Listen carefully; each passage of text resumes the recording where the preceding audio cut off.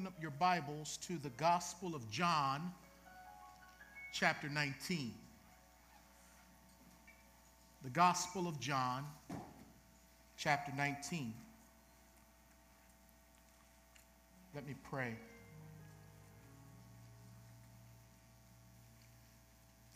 Thank you, Lord, for calling this church into existence. Thank you for giving us the calling, the specific calling, to not only make disciples, but to do so in a multicultural context. And really, Lord, what we celebrate as abnormal should be the norm. You never called for your church to be segregated. But unfortunately, because of our sin, we have been. But I thank you that you're always doing a new thing. I thank you, Lord God, that you are moving us towards that unity, whether we come willingly or we're fighting it. Thank you, Lord, that you've encouraged us to pray that your kingdom would come and your will would be done on earth as it is in heaven.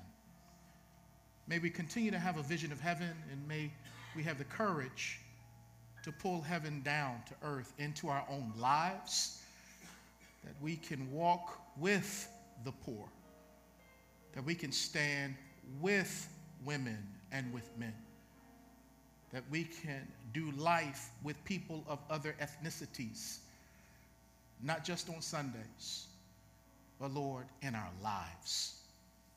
So thank you. Thank you, Jesus, for what you're doing. Thank you for this church. Help us to fulfill that vision you've given us. We love you, Lord, and we honor you. Bless this word as we continue to delve into advocacy and justice. For such a time as this, speak to this church. In Jesus' name I pray. Amen.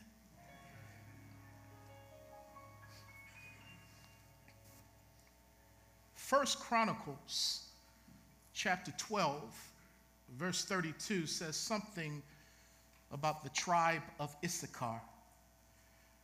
The Bible says that the sons of Issachar understood the times and knew what Israel should do. And you know, we are called to be like the sons of Issachar. We are to understand the times in which we live. And we're also to ask God to give us the wisdom, the grace, and the strength to know what to do in the times in which we live in. And I believe God he's always up to something. Jesus said in the Gospel of John that my Father is working, and so am I. There's never a time that God is not working, and there's never a time that he is not watching over the city and working in the city. And he is moving us towards a beautiful end. And this beautiful end is the triumphal return of Jesus Christ to the earth.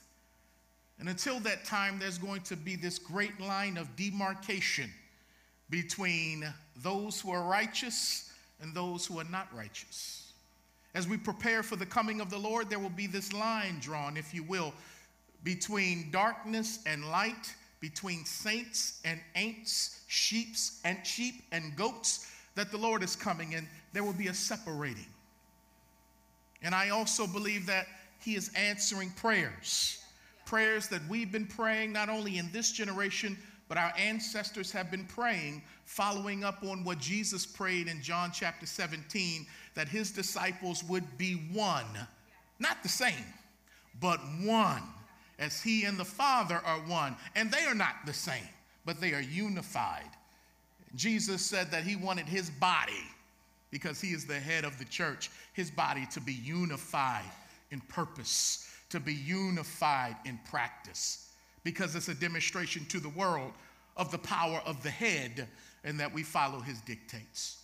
So the church is to understand the times. What is God doing in the time? I believe God is allowing any and everything that can be shaken to be shaken, according to the book of Hebrews. He's shaking some things up, or I might add, circumstances which come from our sin or the consequences thereof are shaking up things in the earth.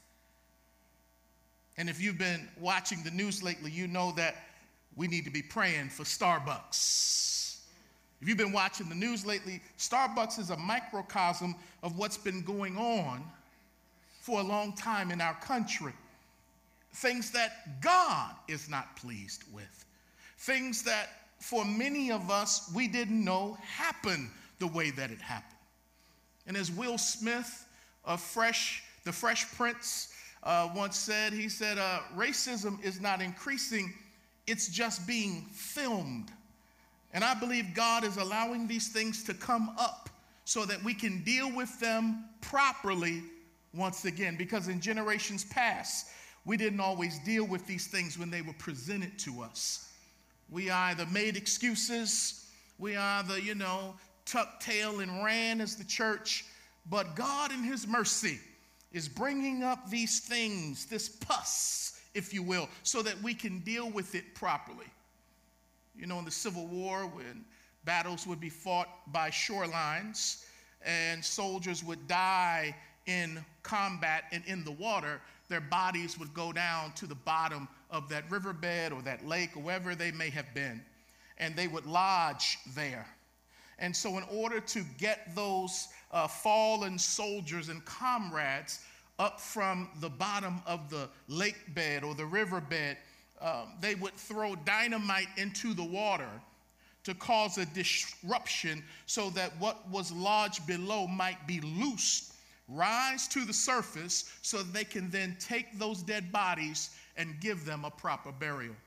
And the things that we've been lodging, the things that we've been hiding, the things that we've been overlooking as pertains to how we relate to one another, not only in the world or in the country as U.S. citizens, but above all, how we relate to each other as Christians, God is saying, I'm going to allow a stick of dynamite to shake this stuff up so that what you've been trying to sweep under the carpet, you can't keep sweeping anymore. You've got to face this and deal with it the way the children of God ought to deal with it.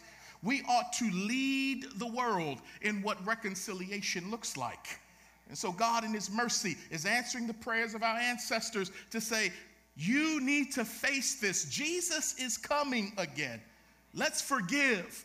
Let's strategize and not just apologize. Let's get this thing together. Can we do it in our generation? And as my elder said, I can't answer for anyone else. I'm going to answer for myself when I stand before the Lord. And the question is going to be, did I do what I was supposed to do in my generation? The Bible says that King David served his generation and went to sleep. So when you go to sleep, will it be said that you served your generation? Did you help bring people together, or are you part of separating people in the earth? Oh, we got enough of that. But several things encouraged me about what happened at Starbucks. Several things encouraged me. Number one, the two black men remained calm. Had they not been calm, that thing would have spun into a different direction. Number two, the police did not verbally or physically endanger the two men. And we shouldn't have to thank God for that, but we need to, because that's not always the case. I love police officers. We have police officers in this church. But police officers are like pastors. Not all of them are right. Thirdly, Starbucks CEO Kevin Johnson moved quickly to apologize. And I know for some of us that wasn't good enough. But again, we better be careful if we act too sanctimonious. And when someone apologizes, we don't know people's hearts. And we don't need to judge this man's heart. But from what I sensed, he seemed sincere and he seemed broken. And that is the beginning towards moving towards repair. It begins with an apology. And then from the apology, we move into strategy. And we know that they developed a strategy to shut down 8,000 stores in the United States on May 29th, so that 175,000 of their employees may go through a day of implicit bias training. And once again, somebody must say that's not enough. But I want to say that it's more than what many other companies have done.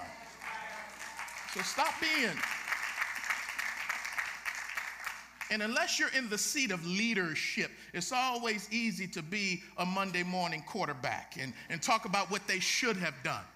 But I got to give this man credit for humbling himself, saying, I not only apologize on the air, but I'm coming to apologize to these people face to face. I love that. That's integrity. The police commissioner, Richard Ross, apologized for how he misjudged the situation. I appreciated his humility. I tried not to judge his heart. You mean to tell me you didn't know about the culture of Starbucks? That people can come in and just sit down and not buy anything and have meetings? You didn't know that culture? Okay, I'm going to trust you. You say you don't drink coffee. I don't drink coffee either, but I know the culture of Starbucks. But hey, I'm going to give that brother some grace like I would need. But I appreciate him coming back and apologizing. You don't see that. Is God at work? Because for him to work, it's going to take humility. You cannot unite people who won't be humble. If you're prideful, you can forget any kind of reconciliation and unity. But the thing that blessed me the most in this was this. Some of the white customers served as advocates in the moment. You can't go past that too fast. There were white people who stood up and said, what is going on is unfair. Now, there was one, Melissa DePino, who filmed the exchange that has now gone up to 11 million views. She said, all the other white people are wondering why this has never happened to us when we do the same thing. We come into the restaurant, we ask to use the restroom, we get the code or the key to use the restroom. We don't get arrested or have the cops called on us. We come there and have meetings for hours and never buy anything. And we're wondering, why are they being treated differently than we are? I'm so glad they spoke up. You know why? Because sometimes white people's voice is more valid than a black person's voice when it comes to these kinds of experiences. So they were using their privilege to help somebody else out. Oh, yeah, okay, you don't like it, but that's all right. I'm going to keep on going. And then there was Alan Yafe. He was the white businessman who came to meet with the two brothers. And he could be heard saying to the arresting officers, this is discrimination. This is ridiculous. What did they do? Are you treating them like this because they are black men?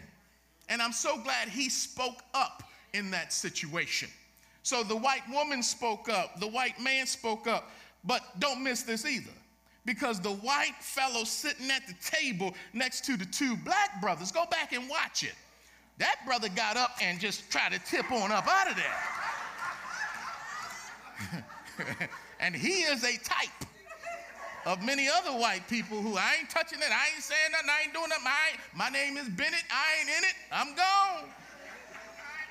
But thank God for the two who chose to be advocates.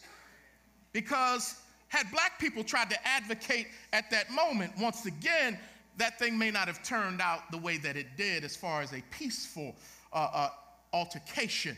But thank God that they spoke up because they saw the racial profiling, but they saw human dignity, and they said, no, this is wrong. We don't care who it is, but because it's black men and this country has a history, we've got to speak up, and I'm so glad they did, because an advocate is someone who will stand up, who will speak up, who will give up and then think up. If you were here with us last week, you know what I'm talking about when we went through the book of Esther, or at least her moment in chapter 4. But an advocate is going to speak up to the powerful on behalf of the powerless, that they may receive some power. They're going to use their access, their authority, and yes, their privilege to help others. They're going to speak up. But not only will they speak up, they're going to stand up as well. They're going to let it be counted that they're going to stand up for those who are marginalized and being mistreated. They're just not going to pray about it, but they're going to do something about it. And then they're willing to give up comfort. They're willing to give up money. They're willing to give up time. And if necessary, depending upon the cause, an advocate will give up his or her life. But then an advocate is also going to think up strategies. We're just not going to protest. We're going to ask for wisdom from the Most High to give us strategies to be able to undo what was done so that what was done doesn't happen again. We're thinking up strategies. So an advocate is one who will stand up, speak up, give up, and even think up. Advocates are persistent people. They rarely ever take no for an answer. They can be seen as either heroes or irritants, depending upon how you look at it. Some people see him as a hero, or some people see him as an irritant. Some of you have come to church excited about this series. Others of you are irritated by this series. And I thank God that you're irritated, because the fact that you're here, meaning that you're still open to what God wants to show you. Because the irritation hopefully is going to lead to some kind of revelation and healing. And as you're being irritated, think of this. Within your family, within your church family, you may not experience this, but in your family, other people are experiencing racism right here in this church. So although it may not come down your street and knock on your door, it is coming down the streets of other people in your church. And the Bible says when one part of the body suffers, we all suffer. So we have compassion for our brother who is burdened, for our sister who is burdened, because within the last 3.5 weeks, 3 families from this church have had their children called the N-word in their school system. And these are 2 elementary children and 1 junior high, has gone through racism. And when they come to their pastor looking for advocacy, pastor needs to then go and irritate those systems and say, what you're doing is wrong. What you're doing is wrong. You're not going to call our children that. And I don't need to just deal with young children. My own son, probably 2 months ago, had to deal with the N-word at his former place of work. And we had to go up there and deal with that situation to make sure it was a safe environment. But we were encouraged to have mercy on the perpetrator and basically to tell my son, you just be strong, and we're going to have mercy on this kid who comes from a broken home, and he's saying these kinds of things towards you. And I'm like, okay, we're going to have some mercy, but let's make sure that y'all just don't tell my son, you be strong and keep moving. No, his soul was violated in that moment, and I need y'all to understand this. And because they couldn't understand that, I almost called y'all to boycott the place. We almost had a boycott. Oh, it was that close. But we humbled ourselves, and again, we extended mercy. We kept moving.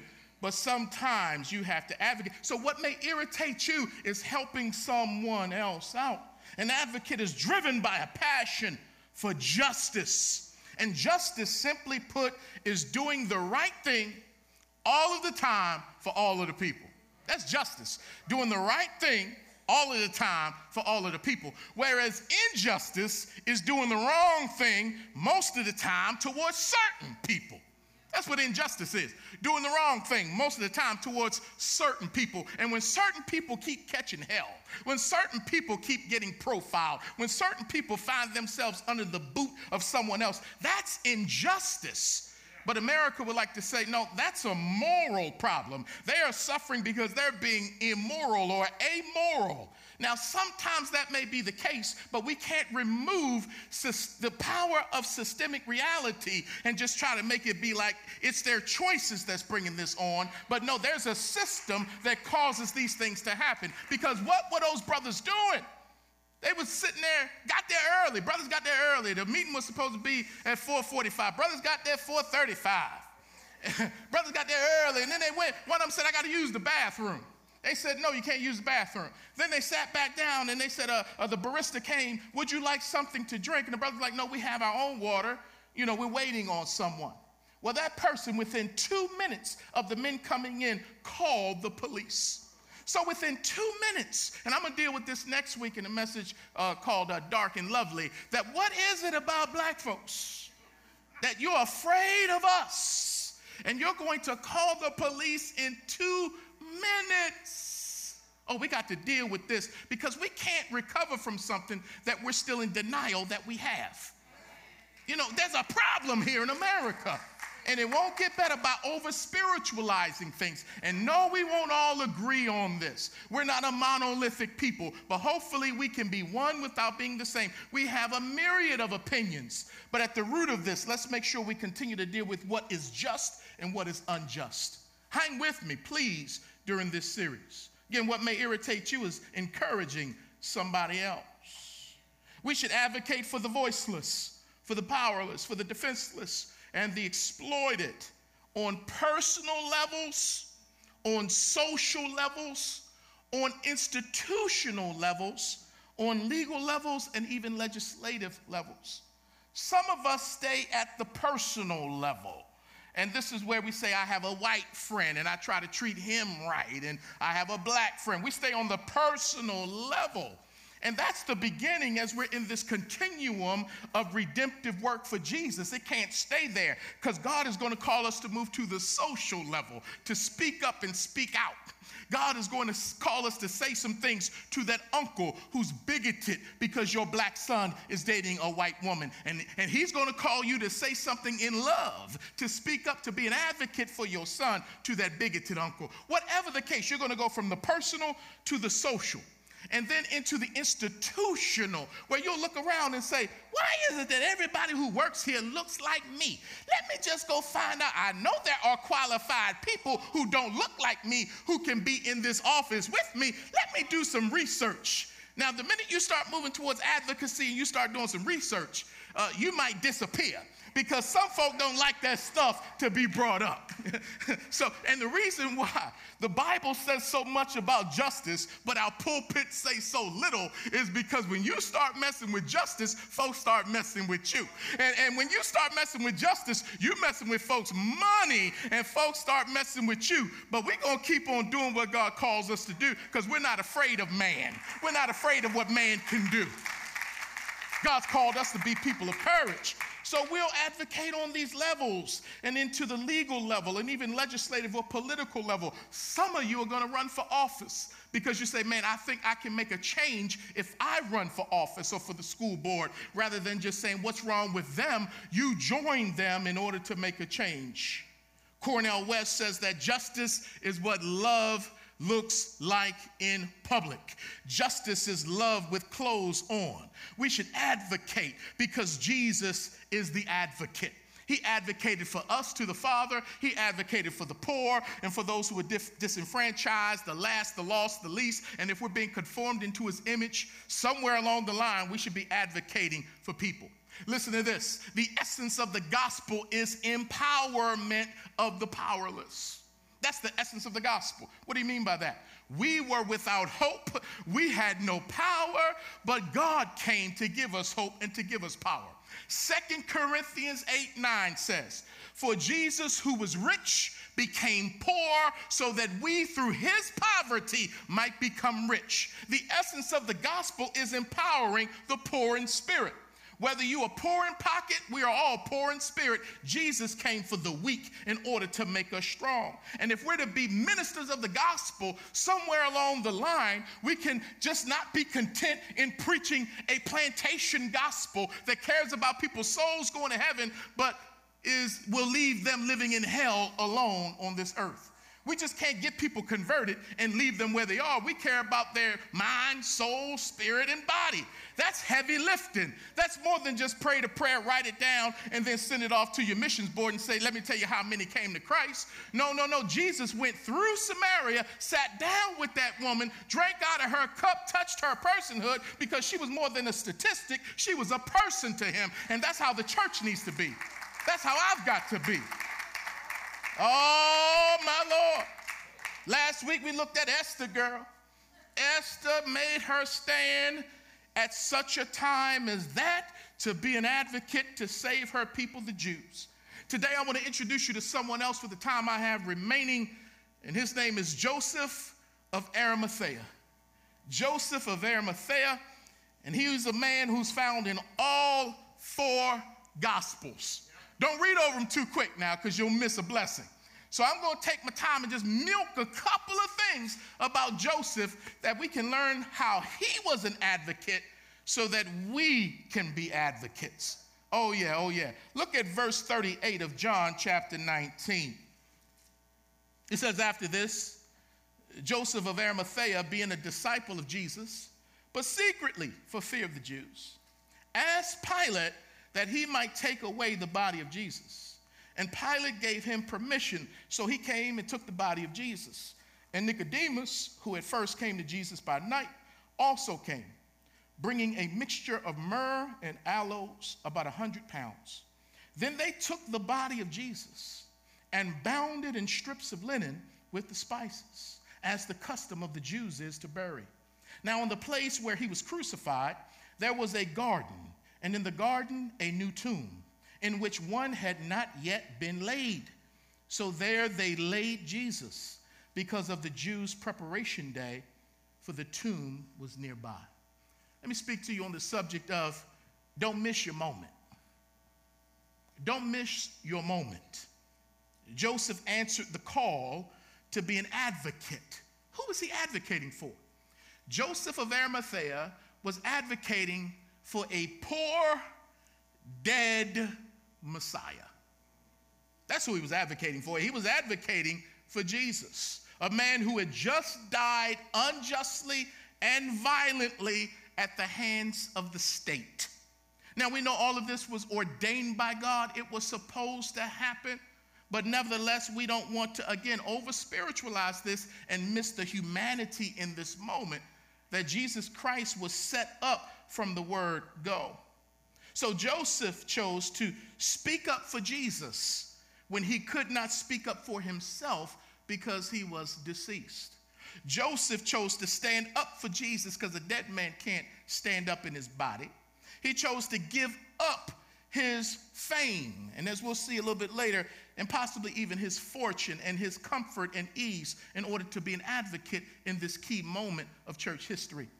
And then also, as we see how he oversaw the burial of Christ, he was thinking up a strategy on where to put the lifeless body of Jesus and how to treat it. You see, Jesus did not need an advocate while he was alive. That was impossible. He was and is the advocate. He didn't need an advocate, somebody speaking up for him while he was alive, but he needed somebody to speak up for him and be an advocate while he was dead. People who die unjustly need an advocate at death, because by doing this, you are advocating for the living.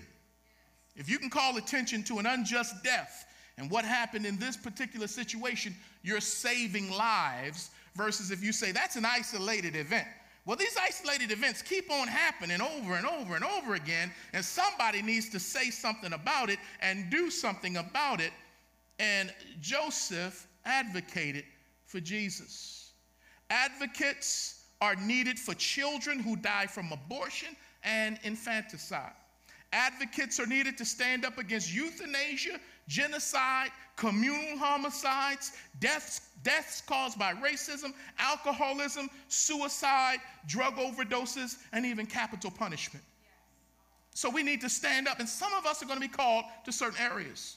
Some of us are going to be called to certain things. And if this is not your call of advocacy, it may be education or health care or whatever it may be, we're all called to not only do good works, but to do works of advocacy to stand up for someone else. Joseph moved when his moment came.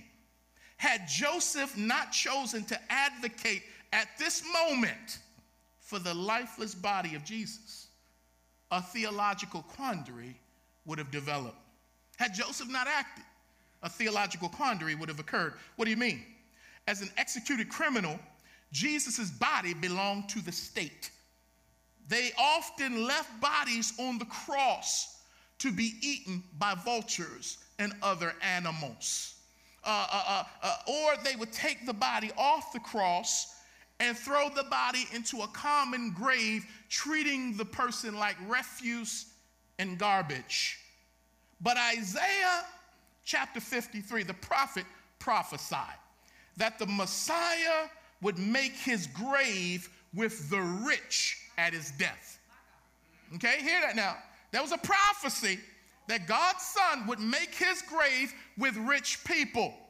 So that meant that God would have to move on a rich person to help out a poor person, and that rich person accepted his call to advocate for the poor and a dead man in that moment. And had he not answered that call, and had Pilate kept the body of Christ, and again put it in a common grave or allowed the birds to devour the body, then a theological quandary was in place. But since God is in control, he said, I'm going to move on my man Joseph. This is his moment to step up and be an advocate, and Joseph answered the call. And if he wouldn't answer the call, God would have moved on to somebody else to say, get my son. He died like a slave, but he's going to be buried like the king that he is. You got to go get his body. You got to go get his remains. You've got to advocate for him. So by stepping up, Joseph fulfilled Scripture. Just like when we step up, we fulfill Scripture. Look at Proverbs 31, verses 8 through 9. Open your mouth for the speechless in the cause of all who are appointed to die. Open your mouth, judge righteously, and plead the cause of the poor and needy. A lot of times folk don't even see the poor. As Elder Clifton said in our Old Testament class today, a lot of us don't even know any poor people. We don't see them, we don't know them, and we don't hear them, but somehow the system is built to exploit the poor so that the rich can continue to thrive. But we're called to, as Christians, followers of God, to open up our mouths and advocate for those whose voices are not heard or they're not invited to the table. Well, if they're not invited to the table, they're at the table when I get to the table. That's the way that it's supposed to be. Oh, my goodness. When your moment comes to be an advocate, don't miss it. When your moment comes to do justice, do it. When your moment comes to be an advocate for the living or for the dead, take action the way Joseph did, by being committed, courageous, and charitable. Oh, I hope I whet your appetite today where you go home and read about Joseph today in the Scripture and all this week. But let me just say a couple of things about him before I take my seat and we go home. Number one, be committed like Joseph was. Matthew 27:57 says that Joseph had become a disciple of Jesus. Oh yeah, that's the best decision we can commit to. Mark 15:43 says he was waiting for the kingdom of God. This means that this brother, it just wasn't easy believism for him. He was deeper in his faith. And just like Anna and I forget the old man's name at the temple, they were waiting, Simon, they were waiting for the consolation of Israel. They were waiting for the kingdom of God. And the Holy Spirit had revealed to them that they would not die until they saw the Lord's Christ. There were some folks operating in the Holy Ghost like that. And apparently this man, he was waiting for the kingdom, because to wait for the kingdom means you're waiting for the king, because the king is the Messiah. Oh yeah, he had it like that. John 19:38, he was a disciple of Jesus, but secretly for fear of the Jews. I'm going to come to that in a minute. Luke 23:50 says that he was a good man. Luke 23:50 also says he was a just man. Just is short for justice. In other words, he was a just man. He did what was right towards all people. And how he treated people was proof that he was a good man. Don't say you're a good man, but you don't treat people right. You can tell a lot about people by how they treat people who can't do anything for them. When you go to a restaurant and you with somebody that disrespects people who wait the tables, watch out for people like that. If they don't speak to the people and honor the people and acknowledge their presence, watch out for people like that. But we're to give dignity to everyone, because everyone is made in the image of God. They're image bearers. They are marvelous and fearfully made in his sight. Whether they are saved or not, Republican or Democrat, doesn't matter. They're made in the image of God. And we should love them and treat them well because of that. This man was committed. So we need to be committed by being a disciple. We need to be committed by looking for the kingdom. And we need to be committed by being good and just.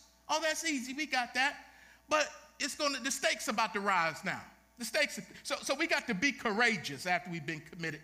John 19:38 says that Joseph was a disciple of Jesus, but fearfully for fear of the Jews.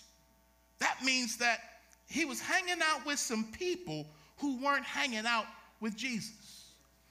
He was saved in the midst of a culture that was anti-Christ and antithetical to the kingdom of God, even though they claimed to be a part of the kingdom of God.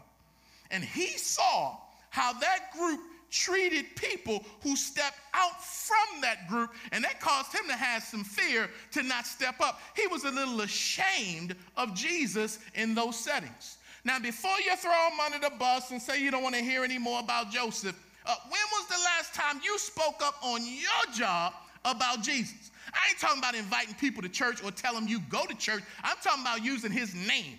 I'm talking about praying over your food in his name. I'm talking about wearing your Christian t-shirt, playing your music. Let it be known that you are a Jesus lover. Because a lot of times we'll talk about what other people ain't doing, but we are busting the grape ourselves.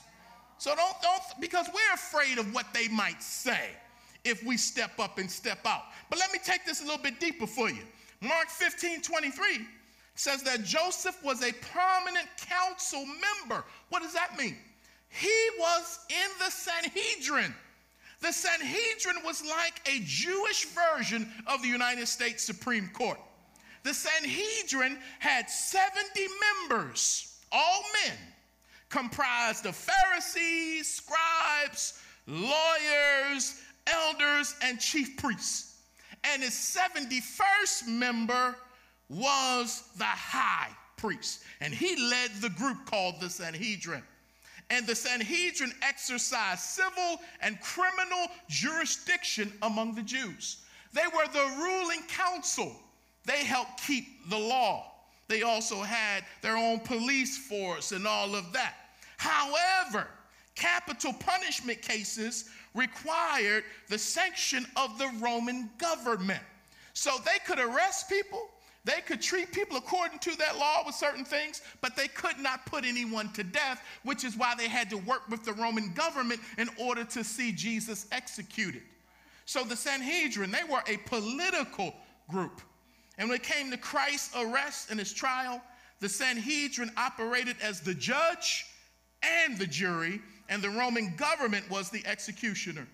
Jesus was denied a fair trial. Anybody know about that? It still happens. He was denied a fair trial because the men who arrested him and tried his case were biased against him. You can't get a fair case if the people who arrest you and want to see you convicted are biased against you. They stacked the deck against Jesus by even bringing up false witnesses to lie and take him out of context on things that he said, because their goal was to see him executed. And when that is your goal, you can't be objective concerning the case. It was already set. And that happens still in today's court of law. The Sanhedrin, which was comprised of religious men, operated like a gang that had political alliances with the Roman government. When religious people get too close to political people, somewhere a compromise is going to happen. Because if you lay down with the dogs, mama said you're going to get up with the fleas.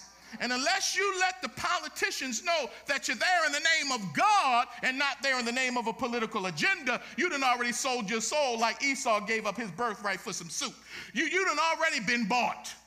But if you let them know you're a prophet or a prophetess, you're God's man or woman, and you're going to speak what thus saith the Lord, and if that political leader has a heart for God, he'll want to hear from you. But if that political leader doesn't have a heart from God, they're going to get rid of you and surround themselves with people who are going to tell them what they want to hear. And never rebuke them, never call them out. And that's what we see happening today in Washington as the so-called evangelical leaders surround this president. You mean to tell me nobody has a word of correction for him? You mean to tell me everybody? Oh, let me move on.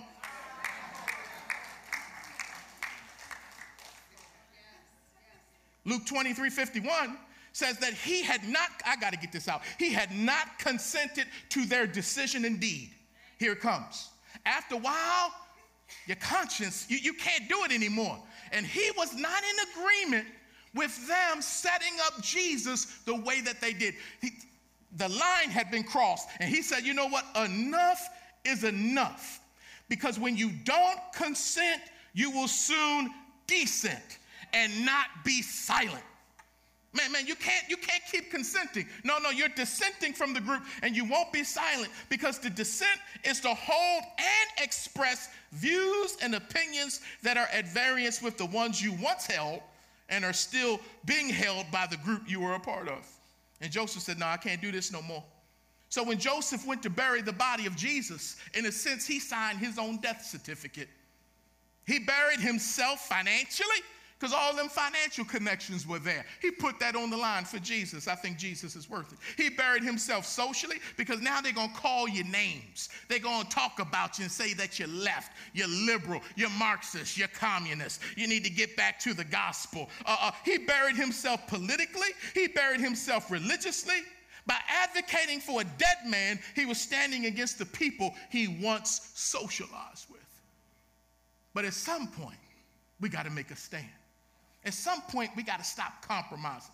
At some points, we got to be like Diana Ross and come on out. I'm coming out, and I want the world to know. I got to let it show. I'm coming out. But one of the things that keeps us in the group is this thing called social identity theory. And that speaks to how people relate in society. A person's sense of identity is shaped by in-group dynamics and out-group dynamics. The in-group we associate with becomes an important source of our self-esteem and belonging. The association causes the in-group to look down, to separate from, and even discriminate against people who are part of the out-group. In other words, we're talking about cliques. And so he was part of a clique. But after a while, Jesus started clicking on his soul and said, you got to come up from out of there. Because when the group you're with starts going against Jesus, when the group you with can't acknowledge Jesus, the biblical Jesus, it's time for you to get out that group. I don't care if it's a political group. I don't even care if it's your family, because Jesus said if you're going to follow me, you got to love me more than you love your own mother and father. And if your mother and father go against me, you got to go against them. That's Jesus. So if your own political party is bugging, you might need to get out that party and become nonpartisan like your pastor. I'm nonpartisan. Jesus don't ride the backs of donkeys or elephants. Now I'm going to vote. I must be a good citizen. But sometimes when you align too much, you got to accept all that stuff. And now you go beyond voting for your party. You go to defending the stuff your party does that is not in line with this book. And it's very subtle, because you choose to be in the in group as opposed to stand up and say, I don't want to be in the in group. I'd rather be in the out group. Jesus was part of the out group. Black folks, let me say this to you. White folks, let me say this too. At some point, your racial and cultural group is going to go against the kingdom. Do you have enough gumption in you and courage to stand up and call your group out? Do you have enough courage in you to say, I know you black, but you wrong with this one. I know you my white mother, but you wrong with this one. Don't you just stay there and consent to that, because when you consent and be silent, you're complicit. Oh, no, this that Jesus stuff, huh? This that Jesus stuff. And man, I'd rather follow Jesus than follow man any day. I got to work with man. I got to spend time with man. But man ain't over Jesus. And for Joseph, he said, man, y'all done went too far now. I'm out of here. You said, man, he was fearful. Well, his courage began to build, because the Bible says in Mark 15:43, he came and took courage and went to Pilate and asked for the body of Jesus. Pilate just oversaw the execution of Jesus. Pilate is tired of these Jewish people. But Joseph said, I'm going to take my life in my hands, and I'm going to go and advocate. I'm going to use my access into his office to go and talk to him on behalf of this poor dead man. And he could kill me for this. I know I'm going to lose all my friends, and Pilate could kill me, but I don't care, because following Jesus, it's time for me to come out of the closet. Everybody else coming out of the closet, I might as well come out of the closet. I'm not ashamed of Jesus, and I'm going to make it known now. So he goes to Pilate. He takes the body of Jesus down from the cross. That's an advocate. He's touching on the dead, bludgeoned body of Jesus. And my question is, where are the 11 disciples at? No, I better let y'all out. I better let y'all go. The ones who should have been there weren't there. They ran to protect themselves. You may talk about Joseph being afraid of the Jews, but at least when his moment came, he stepped up. The ones who should have been there weren't there. And so God used an unlikely person who was one of them. He was part of that group to come out of the group to stand up for Jesus. Be careful of the people you put down because they ain't in your group. Because they're worldly, and they were gangbangers, and they were prostitutes, so they were this, so that. God will go in there and pluck some of them folk out and use them because the sanctified ones won't go. Oh, I know I'm saying it. Amen, walls and lights. I'm almost done. He went on, man. I love that. And then, John 19:39, he was accompanied by Nicodemus. So now Nicodemus, who came to Jesus at night, now he coming to the light. Why? Because when one person starts advocating, somebody else starts advocating. Because courage and fear are both transferable. And he started transferring courage to his homeboy, who was also in the Sanhedrin. Two of them cats came out and said, enough is enough. You stepping, I'm stepping. I just want to know, are you transferring courage onto people around you or fear on people around you? You know, you better not say anything. You better not do anything. The problem's too big. Let somebody else have. I'm scared. Man, let me tell you. Let me find some people that say like Gideon, all I need is 300 and we can rout the enemy. I don't need a whole lot of people. I just need some people on fire for God. Because, man, when I'm around courageous people, I start getting brave and stuff. Unless we get around deep water. But anyway, I got to keep moving. I got to close.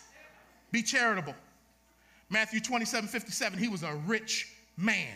Thank God for rich people. God makes some people rich and he makes some people poor. Some people become rich because they work that way. Some people become poor because of generational things or they make mistakes. Whatever the case, ultimately God is the one who makes the rich and the poor. And in either situation, you may not stay in the economic status that you're in. Rich people become poor, poor people become rich. But in this case, this man, the Bible says, was a rich man. Mark 15:46 says when he came to get Jesus' body, he brought fine linen. He just didn't bring polyester. He bought the good stuff to wrap Jesus up in because he felt Jesus deserved the best. Are you giving Jesus your best? John 19:40. He and Nicodemus took the body and bound it in strips of linen with spices. In other words, they're taking care to wrap the body of Christ. Matthew 27:60 says he laid Jesus' body in his new tomb, which had been hewn out of a rock. So the tomb that Christ went into was Joseph's tomb, the rich man, fulfilling Isaiah 53:9. That was his mortuary place, but he gave it to Jesus. And what Jesus did in that moment really is a picture of the gospel because he died on that cross for Joseph. He was buried in Joseph's tomb for Joseph, and in 3 days he was going to rise again from the dead for Joseph. So he identified with Christ by giving up his tomb. Jesus took his place so that Joseph could be free. He gave his grave to Christ. The one born in a virgin womb would be laid in a virgin tomb. God says, you lay my son where nobody's been laid before. Why? He's the king. Oh, man. So this man used his money to help someone who didn't have any money. When Jesus died, all he had were the clothes on his back. And they took those from him and divided his garments. He said, I don't have any place to lay my head. Women provided for his substance. He fed other people, but man, he was poor, to identify with the poor. Not only did Jesus become a man, he condescended and became a slave in order to reach those of us who see our brokenness and need for salvation. No matter how much money you make, you should see yourself as broken and in need of Christ. Christ condescended, came low, born of a virgin, born in a hole, and he would be buried in a hole. So when the president says that people who come from these dark countries, it's like being in a blank hole, well, we identify with Jesus, Mr. President, because Jesus was in a hole when he was born. He'll be put in a hole when he's dead. And Mr. President, if you don't repent, not only will you be put in a hole, but your soul will go to hell. And if you don't repent, oh my God. Pastor, don't do that. There were prophets who rose up and told kings to their face they need to get right. But we've become so politically correct. Don't say that. You might offend somebody. Let the gospel and the word offend you.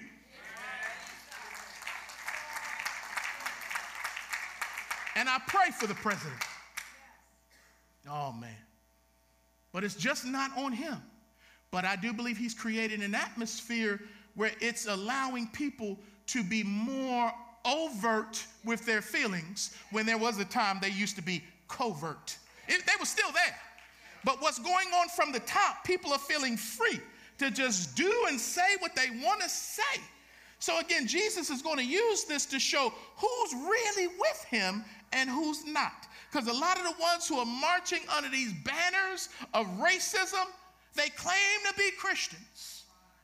But Jesus said, how are you going to say you love me and you haven't seen, and yet hate your neighbor who you do see?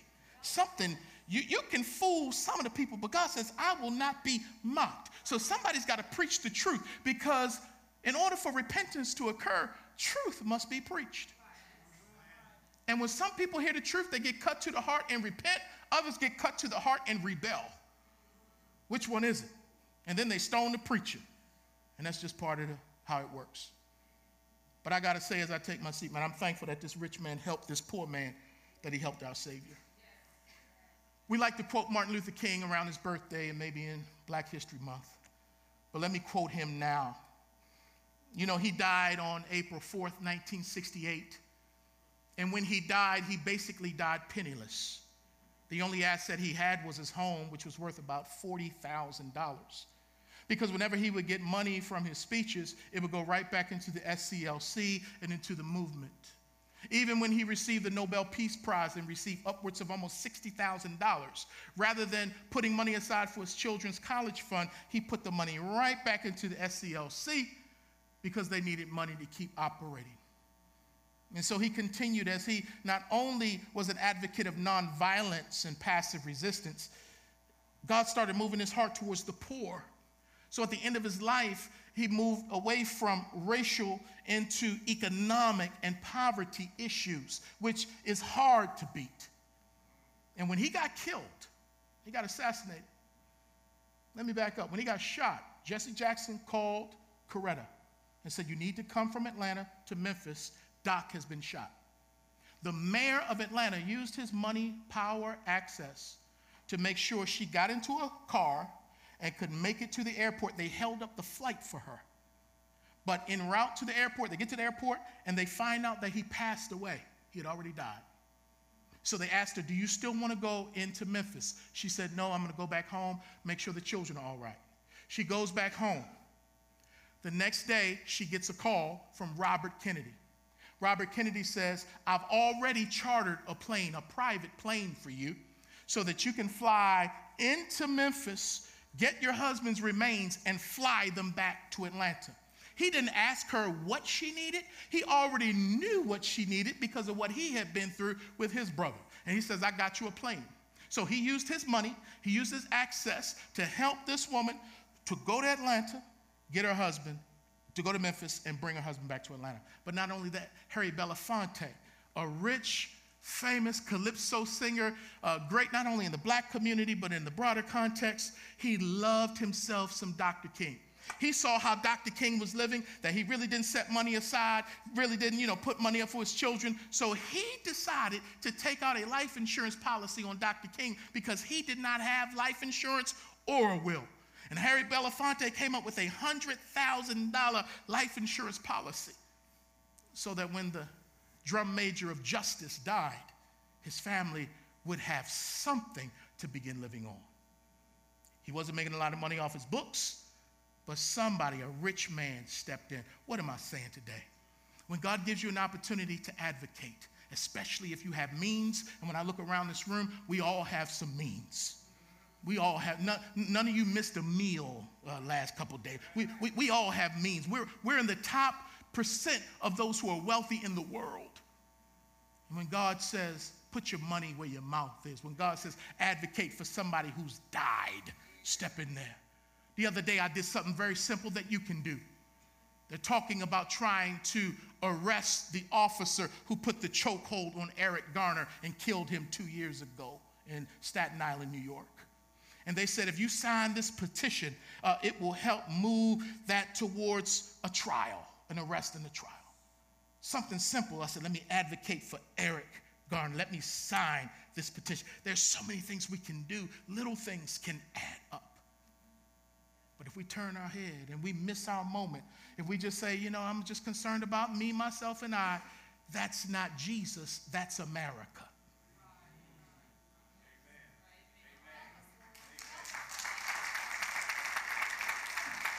So I want to thank God for the rich people who've helped me along the way. You may look at me, I look good in my suit, I know I do. I don't have a lot of money. But over the years, at times, God would raise people up to take care of Pastor Chris and his family. When I first came to Franklin and tried to get a job at Christ Community Church in 1993, they said, yeah, we'll hire you, but we're going to give you $500 a month. That's what I said. And I can't live off that. I was making a little over $1,000 at a metal shop. And I was leaving that. Dorena was bringing in the bread. She was working for the Department of Human Services. And so I said, man, okay, all right, that's all they want to give me. Unbeknownst to me, there was a white brother named Mark Arnold who advocated for me at that table and said, y'all need to give that brother more money than that. He can't live on that. That won't help his house. Matter of fact, y'all need to pay him more because he got more education than all of y'all sitting at this table. So they took me from 500 to 900, and I got to thank God for Mark Arnold, because had he not spoke up, I might have been doing the ministry over here and doing like a lot of other brothers, having another job on the side. I could go on and on telling you stories of those who advocated for me and a few where I've advocated for others, but my time is up. Next week, I want to talk about why people you don't need to be afraid of black skin or black men. Next week, pray for me as I try to give us a history of how did we get here, where on sight we're afraid, many of us are afraid of black men, especially black men who are darker than other men of color. And even why black men hate black men and we kill black men. Oh man, this is real. I'm glad to be a part of this church. We're learning together. We're going to do advocacy together. I have a meeting, stand to your feet. I have a meeting this week with one of our outreach leaders. And we're looking at a way that we're going to be able to get into some of the housing projects this summer to be a blessing, to serve, to encourage people. So yeah, man. So I'm thankful. Sorry for keeping you over. Let's pray. Lord, thank you, oh God. This is good. Because when Joseph advocated for Jesus, that's when his life mattered. We're only reading about him because he chose to be an advocate in that moment. And Lord, I know that our lives begin to matter when we begin serving other people, standing up for other people. We find life when we lose our life. May this get through to all of us, starting with me. Our natural tendency is to try to preserve and protect. But Jesus, you tell us to give our lives. I pray, God, that you would put us in proximity of people who need our voice. Or we go and we open up the table so that people at the table can hear the voices of our friends tell their own stories. Give us, Lord God, opportunities like never before to come across people who need access to the power that we have. Lord, they're in our families, they're in our neighborhoods, they're on our jobs. But Lord, we may even have to be more intentional to go where they are. Lord, thank you for what you're doing. Would you show me how to continue to lead and love your people? Bless them as they go. Help us all to chew on this word. And with your strength, help us to apply it. Now unto him who is able to do exceedingly abundantly above all that we could ever ask or think, and it's according to the power. Lord, let your power work in us. To you be the glory, the majesty, the dominion, and the power now and forever. And the church says, come quickly, Lord Jesus, Maranatha. But until then, you can count on us to stand in your name. Amen. Amen. God bless you. God bless you. Amen. Help somebody out this week. Be a blessing to somebody. Serve somebody that can't pay you back.